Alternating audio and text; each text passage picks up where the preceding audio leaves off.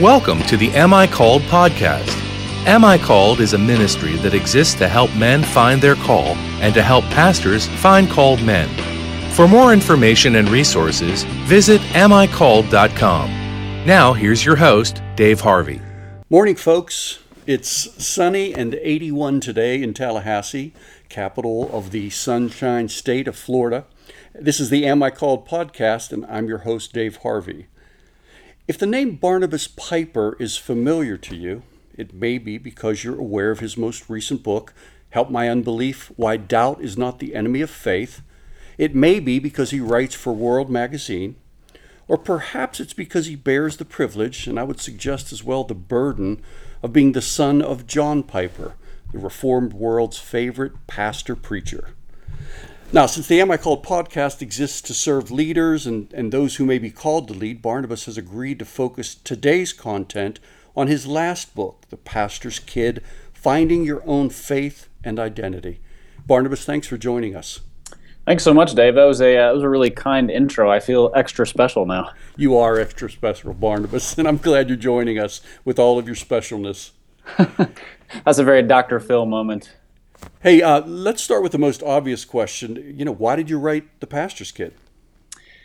That is a question I've been asked several times, and it's one that it has a handful of pieces that sort of came together because I didn't write it to sort of tell my story as a pastor's kid or as the son of John Piper. Memoirs have to be extraordinarily well written to be interesting. I don't think I'm that good of a writer. I also don't know that my story is all that interesting. But what happened was, over the course of time in interacting with lots of different pastor's kids, so through high school, then college, then post-college, and then after writing an article or two for a couple different, a website and Table Talk magazine, Ligonier Ministries publication, on being a pastor's kid and on the challenges of being a pastor's kid, I just started getting these really, really strong responses from people in ministry or people who had grown up as pastor's kids. And it struck me that there was just this itch that needed to be scratched. And that was happening at the same time as I was kind of sorting through some things in my own mind and my own heart, wondering, how is it that I got to where I am? What about some of the faith struggles in my own life? And a lot of that tied into my life as a pastor's kid. So those two things kind of coalesced into writing a book. And David C. Cook was kind enough to be excited about it and to publish it. And so that's how it came together. Were there pastors' kids reaching out to you before you started writing on it? And is there any sense where, given the popularity of your father, that the average pastor kids or maybe a pastor's kids might assume that you understand the complexities of their life because you would certainly understand it from your experience? It was sort of a twofold thing. So a couple different publications asked me to write something. My conversations with pastors' kids were much more personal than that. It's just sort of when pastors' kids meet and you find out that somebody else is one, there's sort of this knowing, oh, right, you know a big piece of my story. I know a big piece of your story, and we've talked for 15 seconds. And so a lot of it was that. But then, there was an ongoing question that people would ask regularly, what was it like to be the son of John Piper, which is a really difficult question to answer. But it smacks of what about your life was unique. And so that's something that's really true for any pastor's kid. It's just that more people know who my dad is. Yeah. Now, one of the points that you make in the book, Barnabas, when a pastor's kid goes in a different direction from their parents, is that can actually be very hurtful to the father who's a pastor because there's a way that pastors tend to embody and own and sacrifice for what they believe. So the differences between them and their child can become very personal very quickly. So how would you hope to respond to your kids if they believe differently than you or if they go in a different direction? It really depends on what the different direction is. I think one of the things that can cause a lot of conflict in a pastor's home is that a good pastor practices what they preach. And so if they have real profound theological convictions or a real distinct view on what it looks like to live as a disciple or to do ministry or to be missional, or whatever the distinctives are in terms of following Jesus, and the child takes a different tack on those things, that can cause conflict. It's a different thing if the child says, I don't believe in Jesus, and the dad says, or the parents say, well, that's what we base our lives on, because that's obviously a massive divide.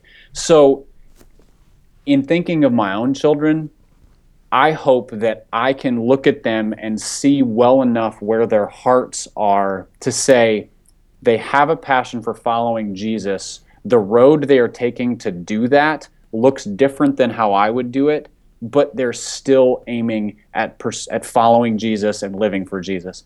Now, if they go a different route and they say, I don't believe in Jesus, I hope that I will reflect both the commitment to Christ to continue to show it to them and the grace of God so that they know that they are welcome back should they come to a place of belief, and there's not a place of judgment there.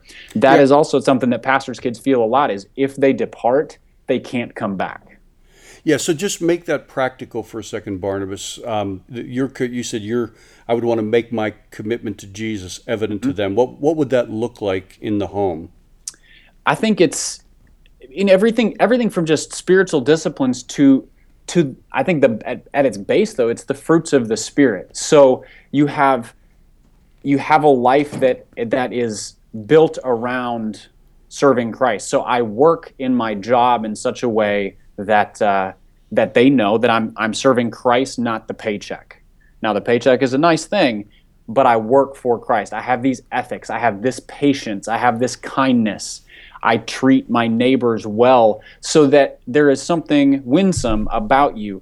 And I want my children to respect me, not just because I'm dad, but because I'm worthy of respect.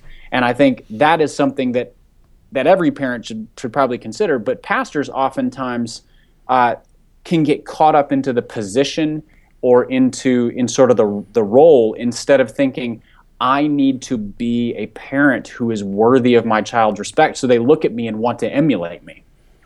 I think there's a way that sometimes we can respond to differences. It's not just differences with our children, but even with folks in the church, where we can be tempted to withdraw relationally. But I think that plays out more specifically and more often in the home, and it can really end up killing or at least draining a relationship of its life when it happens between a parent and a child, because the child disagrees with the parent in some way. So it seems like that relationship, retaining that relationship, investing in that relationship, and letting them know that this disagreement that we hold does not redefine this relationship. That seems like that's really important.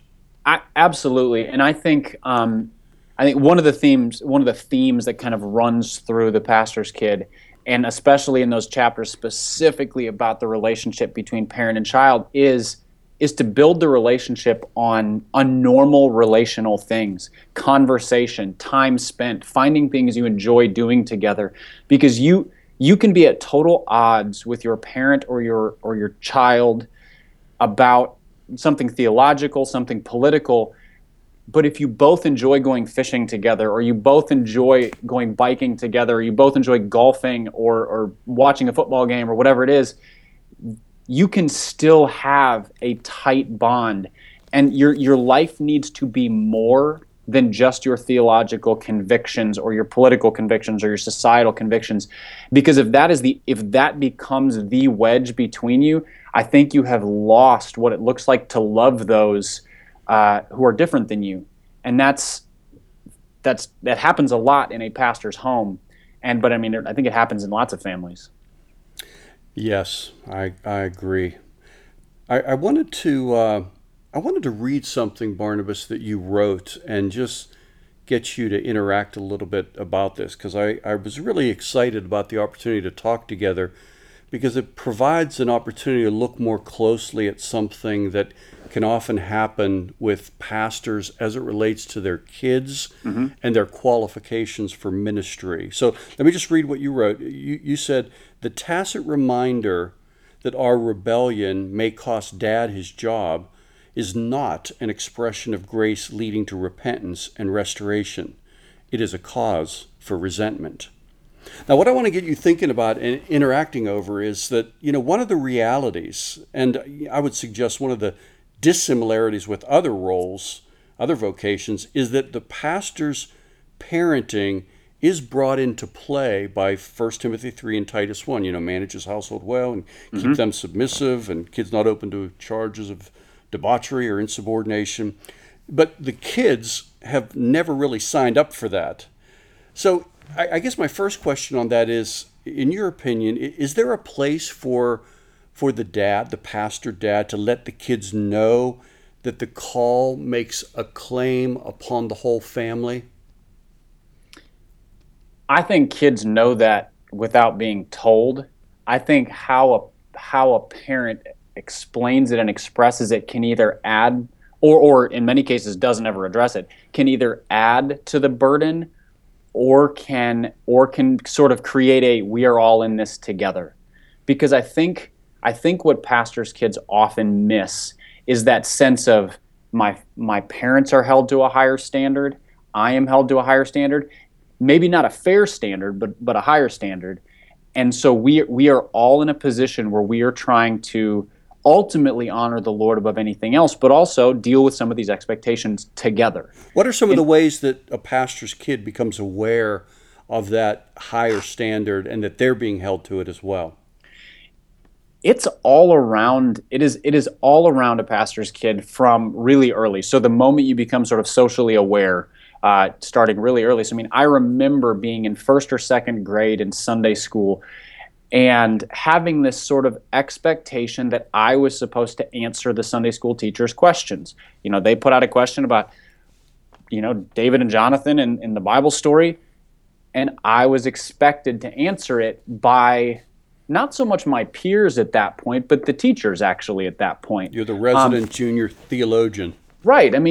You're the pastor's kid. You're supposed to know these things. And that's even a phrase that I remember hearing was, you're the pastor's kid, you should know that. But that also comes up in behavior. You're the pastor's kid. You can't talk like that. You can't listen to music like that, even if it's something that all of my peers were doing. Not that they set the moral standard, but it just showed that there was a different standard for me than for them. Things that would be let slide with my peers would not be let slide with me. If I pulled some shenanigans in a junior high youth group, my mom would get called. Mm-hmm. Nobody else's mom got called. They just got told to sit down and be quiet. So it was that kind of thing. And that's not uncommon. But another big way, and this is more subtle, it's a little bit less aggressive, is just the sense of awareness that everybody knows the pastor's family at all times. You are always under scrutiny when you're at church. So how you sit and behave in the church service, who you talk to, who you don't talk to, how you talk to them. People will come up and ask you very personal questions and you don't even remember their names. They'll go, "Oh, how was your football game on Friday night?" "It was fine, Mr. You guy." And that when you know that everybody is watching, it creates a sense of, I don't have any room for missteps. I have to perform the way I'm expected to perform instead of just being me. And that's a difficult thing. Yeah, and I think it's really important for the pastors that are listening or guys that are aspiring to pastoral ministry to realize this is not something that you really have any control over. Mm-hmm. You can certainly speak to it. You can seek to lead your family through it. You could even exhort the congregation regarding how you want your family cared for if you're wise and diplomatic enough to do that without offending people. But this culture, this air that pastors' kids breathe is going to be there regardless of what you do. And so it's good to just begin raising your family in light of that and caring for your family in light of that. I think that, yeah, I really like that phrase, "in light of that," because it shows that sort of an acceptance of a reality that you can't change. I think if pastors' families fight this reality really hard, it'll lead to exhaustion and resentment. I do think there are things you can do to to try to create a little bit of margin, mostly in your own home. But mostly it is just a matter of, and I think this is where we sort of started talking about this piece, was addressing it with your kids and just acknowledging this is a different reality. We have to learn how to deal with these things. We have to have a measure of humility and a measure of grace. And we want to create an environment here in our home where you can just be you. You can ask questions. You can express frustration. And this is not we're not going to judge you or punish you for getting frustrated at Mr. So-and-so who's in your business again or something like that. So do you think a pastor should take the additional step of, I'm talking about doing this wisely and carefully and lovingly, but trying to steward his or shepherd his children into the knowledge that there are passages that relate to his leadership in the home, and that his ability to live fruitfully within ministry is dependent upon his leadership in the home? I think if a pastor is going to do that, it has to be after laying a rock solid foundation that every person in the church is expected to live by a single standard, and that's love the Lord your God with all your heart, soul, and mind, and love your neighbor as yourself. If that's the foundation that your children just know, look, we have that standard. If any other standard is put on you from outside that's not that standard, that's extra biblical. And so we want you to live a life that honors Jesus. That is the standard. Then after that has been established, and if you feel like you need to address those passages, and it's not a bad idea, because if your kids are reading the Bible, they will see that, and they're not dumb. And then you go to it and you say, this is a standard for pastors, but it's not really a standard that's so different than what any other Christian family should aspire to. It's just simply saying, in order to effectively lead a church, you need to exhibit the qualities of Christian leadership. It's like any other set of job qualifications, in the sense that if you want to be the CEO of a company, you have to have a certain amount of business savvy, a certain amount of task management, a certain amount of leadership capability. These are spiritual components of those things. But it has to start with that foundation of we all live by a single standard. That is the aim.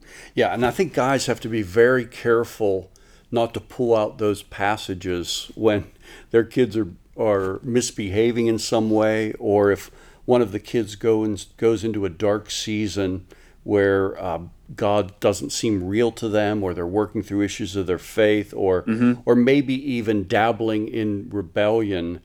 I don't think that those are the go-to passages, because that can immediately become a form of a lever for control, and a manipulative tool, if you will. Yes, absolutely, and it will crush your kids and very likely make them hate the church more. Because what kind of organization would fire my dad because I made a dumb decision? That would be the sense of things. And then on the other hand, it's just, I think it's taking your eye off the ball. If you are trying to win your child's heart, you're not making threats about your livelihood. You want to win them back. You don't want to coerce or threaten them back. That's wrong. Yeah, and I do think it's important to realize, I'm coming around the other side of that from the standpoint of the culture that the church wants to create in giving a pastor room or space. I think it's important to realize that the primary intent of those passages, 1 Timothy 3, Titus 1, is to identify potential elders. It's not to evaluate existing elders or to create a catalog for disqualifying sins. It's not that they have no relevance, but I think we have to first acknowledge the original intent of those passages. I mean, yes. I'm revising the book Am I Called right now, and one of the things I did was I swapped out the wording of qualifications for the wording of requirements, because qualifications imply that if you're not living up to a standard at any particular time, well, then you're disqualified. But requirements are far less polarizing, and it provides an opportunity for a guy who might be struggling in a season to grow in an area but not be disqualified from Right. that. So I think it's important to recognize the intent of those passages. And I think it's also important to realize, exactly in line with what you were just saying, that they're not black and white. It's not an instance of the first. So you become a pastor when all of your kids range from 8 to 12. They're all well behaved, at least as far as you know. They give no evidence of rebellion. But then your 12-year-old over the course, turns 15, 17, 18, and then at 18 they become a free thinker, and they're exploring other things. They're not sure they like church. They begin to explore what they believe. No, of course you want them to love Jesus and love the church, but that doesn't disqualify you from ministry. How you respond to it does. And I do think that there are pastors who ought to step away from ministry because their families need them, because their child's actions are a cry for better parenting and more involvement from dad or mom. And that's a case-by-case basis. There's not a sliding scale where you go, when this happens, then this happens, that equals step away from the ministry, or you should be let go. And I think too often it gets treated that way, where there are people who go, well, your kids are acting out, you shouldn't be a pastor, instead of kind of understanding the I guess I don't want to say gray area, because there are moral blacks and whites, but the like you said, the intent of those passages as finding people who are qualified elders, but then also knowing that there is a range that can happen before you say, maybe it's time for you to take a step back for a period. And as the examination does come, that the examination be focused on his faithfulness in the home, and not necessarily the fruit, because the fruit can look different in different seasons. Yes. And the fact that he's having those questions at 18 doesn't necessarily mean that the pastor father has been unfaithful. It may be that those seeds are going to bear fruit, in the future. If the church body or the church leadership makes the decision that because a child has stopped believing, a pastor is no longer qualified to lead, they have tacitly said that a parent is responsible for their child's salvation. Yeah, justification, not the Holy Spirit. Justification by parenting. Right. And that's heretical. So it is the Holy Spirit who saves, and a parent can do absolutely everything in their power to instill the Word of God in a child and create a home environment that is full of grace and forgiveness and exemplify a Christ-like life. And the child can walk away and say, I hate God. And that's not in your power. Just like there are people who get saved out of the most horrific circumstances where they had no reason to love Jesus. And so you cannot play the role of the Holy Spirit, and pastors ought not be expected to in their own homes. Barnabas, I was talking to a pastor's kid this past week, not one of mine, but who talked about the experience of wanting to do the things that their friends did, whether it was movies or music or just different freedoms that the other kids seemed to enjoy. And yet the pastors, the father in this case, they made it clear that wasn't their direction we were going in, that their example was in view, and they wanted to lead their family well. And to me, that just illustrated what I think is a common problem within the pastor's home of being very attentive to their example. Thank God they are, and wanting to lead their children into that. So I guess the question I want to ask is, what counsel would you provide to pastors that are listening, or guys who are aspiring to plant a church or to lead as an elder?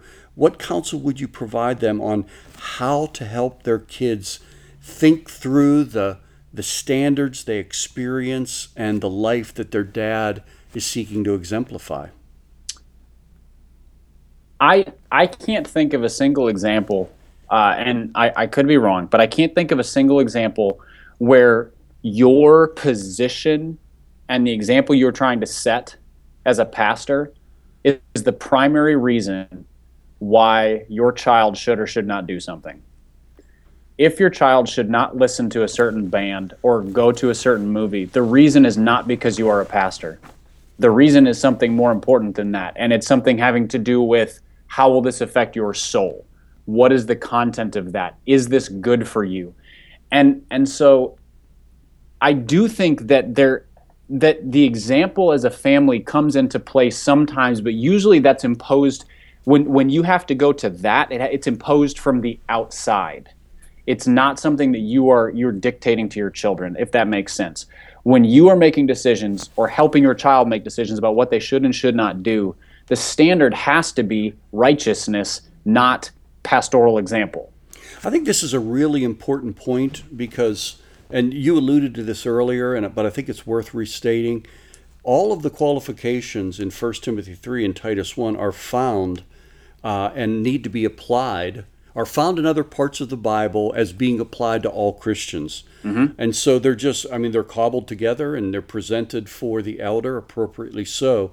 But a pastor should never be in a position to be calling his children to a standard simply because I'm a pastor and we're a pastor's family. But we can do that on the authority of Scripture because those passages apply to all of us. Yes, and even those times when you make a decision that's not based on righteousness, it should be based on that standard of, I want to say it's 1 Corinthians, or maybe it's 2 Corinthians, the weaker brother, stronger brother. And I might have my passage wrong there. But that idea that we will choose not to do this, even though we don't think it's wrong, because we want to care for someone else.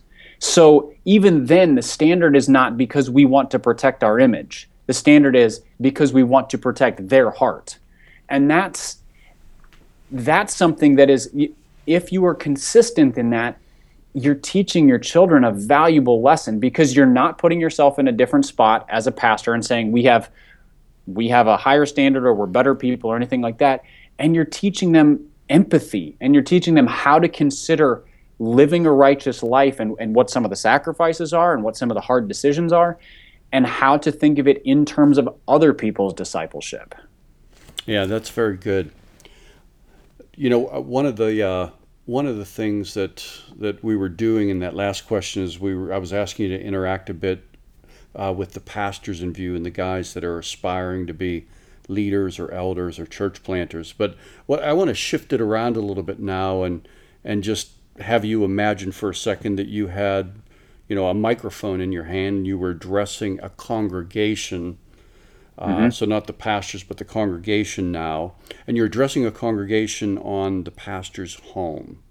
What would you want to tell them about how to help the pastor and in his home and how to help the pastor's kids?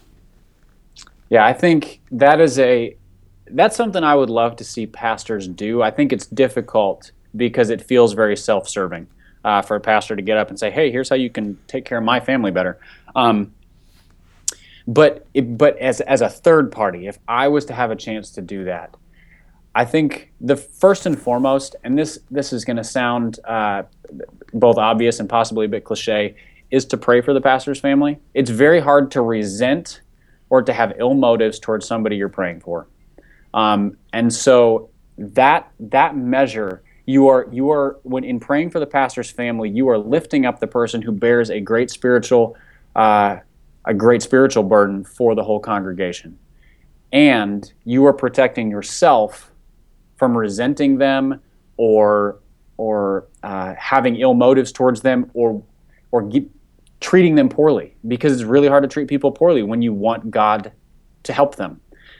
And so that's first and foremost. I think the second thing is to ask a congregation to examine themselves and just realize that you can't help what you know about the pastor's family because they're public figures in a church context. And that's true at a church of 100 or a church of 10,000. They're public figures and people in the church know them. But how are you interacting with them the same way you do with other people in the church? When you see the pastor's wife or the pastor's kid, are you asking them questions you would not ask of somebody else who you knew equally as well, or in most cases don't know very well? Yeah, that's funny. I mean, just this past week, I was talking to different pastors' kids in preparation to for our interview together, and one of them, I asked one of them about their experience in the church, and one of the things she said was, we never got care from people because everyone expected that my parents would do that for me. So, so when they were reaching out to me, it was more with accountability, not care.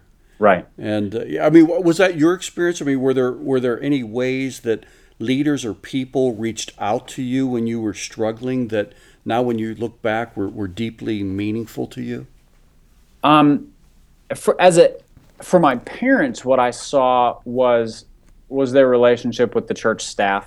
We were at a church that they were blessed to have other pastors with them, so it wasn't a situation where they were flying solo. So it started small, and by the time I moved away, it was a pretty large church. By the time my dad retired, 2 years ago,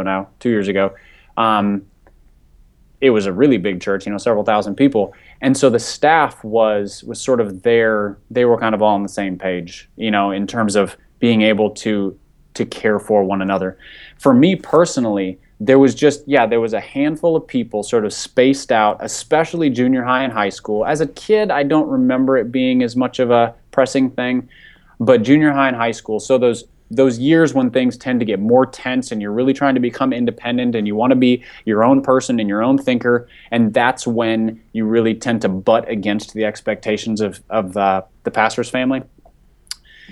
I had a couple of key small group leaders or close friends as peers, and they played different roles, who I could be comfortable around, who I could be myself around, and a couple of whom just sort of cut through the last name red tape and just said, I don't care what the last name is. What I see in you is this. Here's how I think you need to do things to grow. Here's what I think is great about the gifts that God has given you, and sort of just... And it was a very freeing thing, I guess, to have somebody speak to me as a 17-year-old and say, your last name does not define you. What God has instilled in you defines you. Here's how you need to change and grow to make the most of it. And that's something that I think pastors' kids would thrive in if they just had one or two people who could cut through the pressures and say, I don't care about any of that. What I care about is you as a friend and your soul and your life and your joy and happiness. And so for congregants, one thing to look for is, are you in a position to be that person? Most of you won't be. Most people are going to be in a position to care from a distance. So that's prayer, that's encouragement. Pastors are really short on encouragement. They hear everything that people don't like and very little about what people do like. And that does have a trickle-down effect to the family. But if you are in a position, you are a youth leader, you were somebody's counselor at camp, and you have that door to a relationship with a pastor's kid, be the person who just bankrupts the last name of pressure and says, I care about you, Johnny. I care about you, Susan. I care about you, person. And I want to help you be what God made you to be, not what the expectations tell you have to be. Would you say, Barnabas, that there are more unique challenges to being the kid of a high-profile pastor?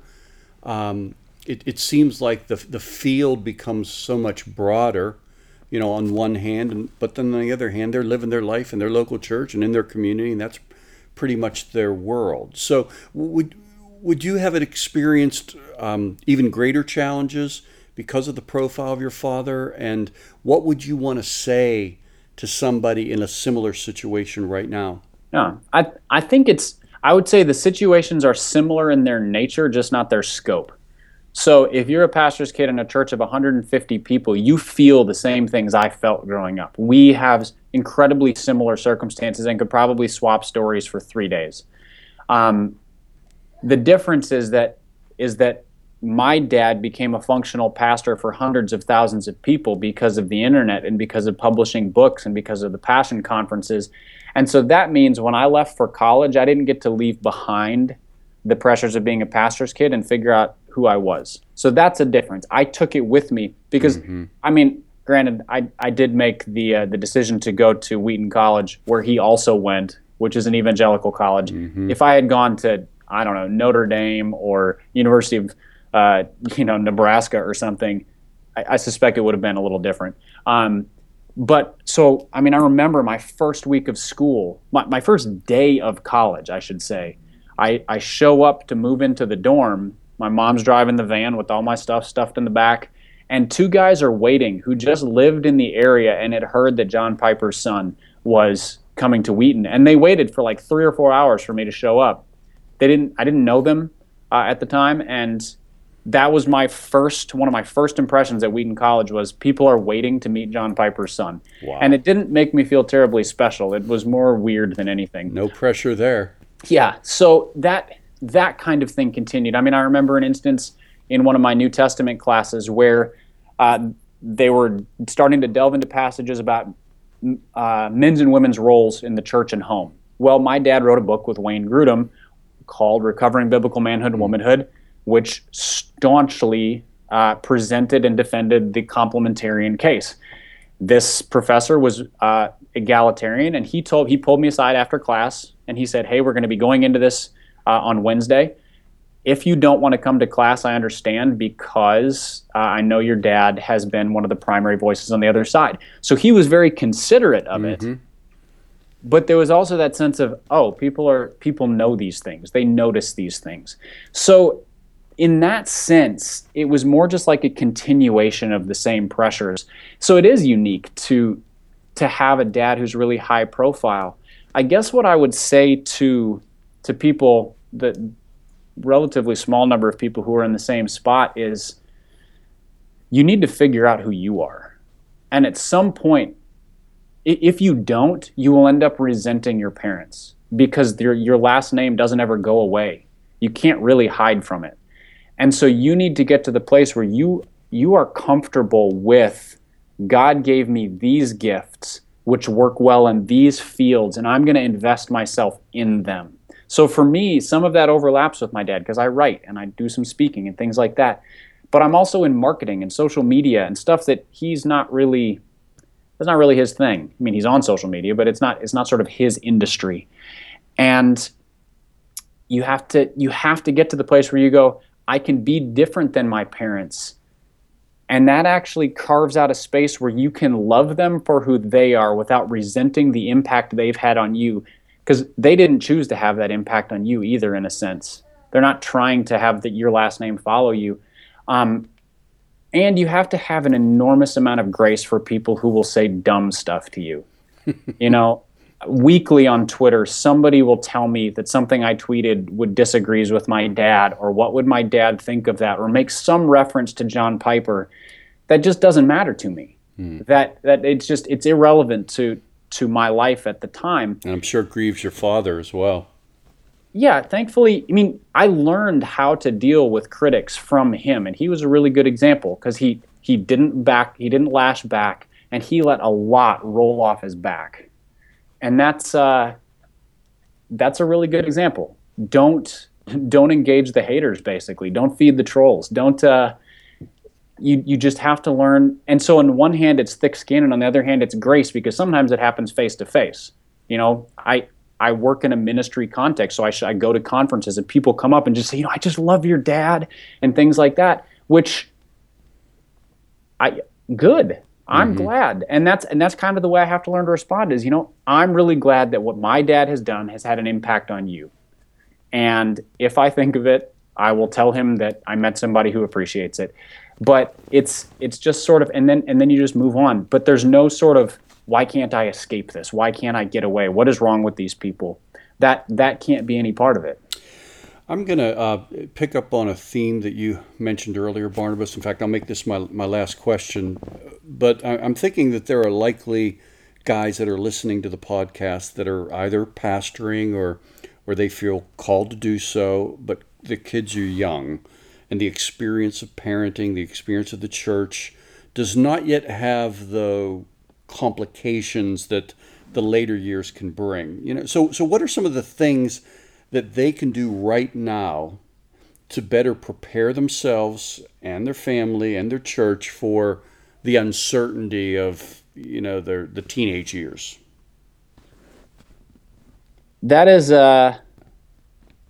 that's one of the groups of people who I really hoped that when I wrote the book or anything else I've said about pastors' kids, I could connect with most, because they haven't run out of time. They still have a chance to hopefully set some things in motion that'll be really good for their families and good for their churches.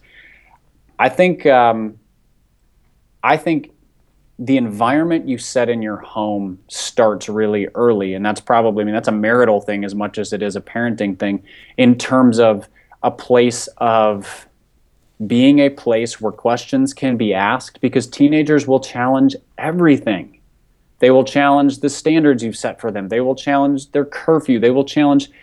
Some of them will challenge the theological viewpoints. And even if they're not intending to challenge, as their intellect grow, they will have questions. So before then, are you creating a place where it's safe for your kids to ask questions, or are you simply shutting them down and sort of going, this truth is dictated to you. You may not ask that question. To me, questions and answers are the best ways to teach, and it spurs better thinking and it spurs better engagement. And as time goes on, it will be more persuasive than simply telling them you should believe X and leaving it at that.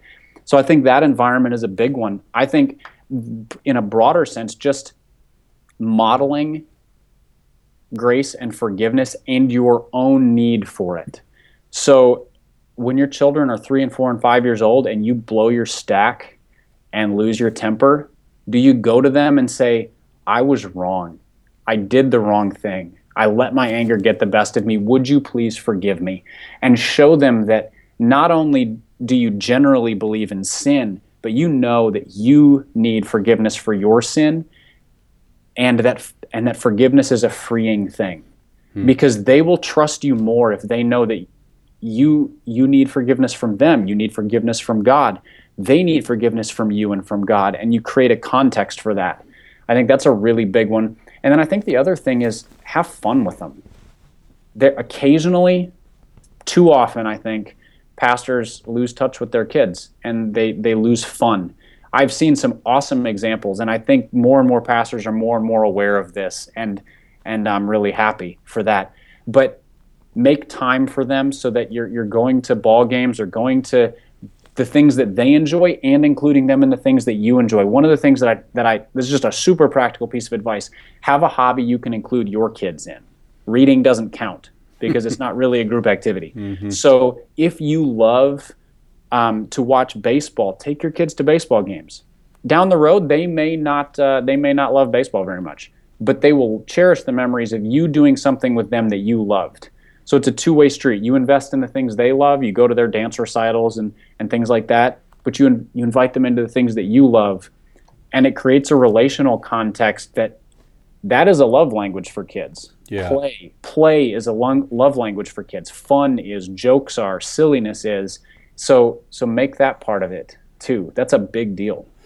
That's very helpful, Barnabas, and very insightful. And I want to thank you for your thoughtful replies and even more so just the work that you've put into and the thought you've put into how to serve pastors' kids. So, which includes being on the podcast today. So thanks for joining us. Well, thanks so much. I'm always passionate about trying to help people in ministries, families. It's a tough spot, and I empathize and have enormous respect for people trying to serve the church. It's a wonderful calling, and it's a really hard thing, and it can be. So I hope it was an encouragement to people. Folks, this has been the Am I Called podcast. For tons of free stuff on leadership and calling and preaching, as well as other podcasts. We've got podcasts with Randy Alcorn and Mike Horton, Paul Tripp, Tim Challies, a host of other folks as well. If any of that interests you, go to amicalled.com. I'm your host, Dave Harvey. Thanks for joining us, and have a great day.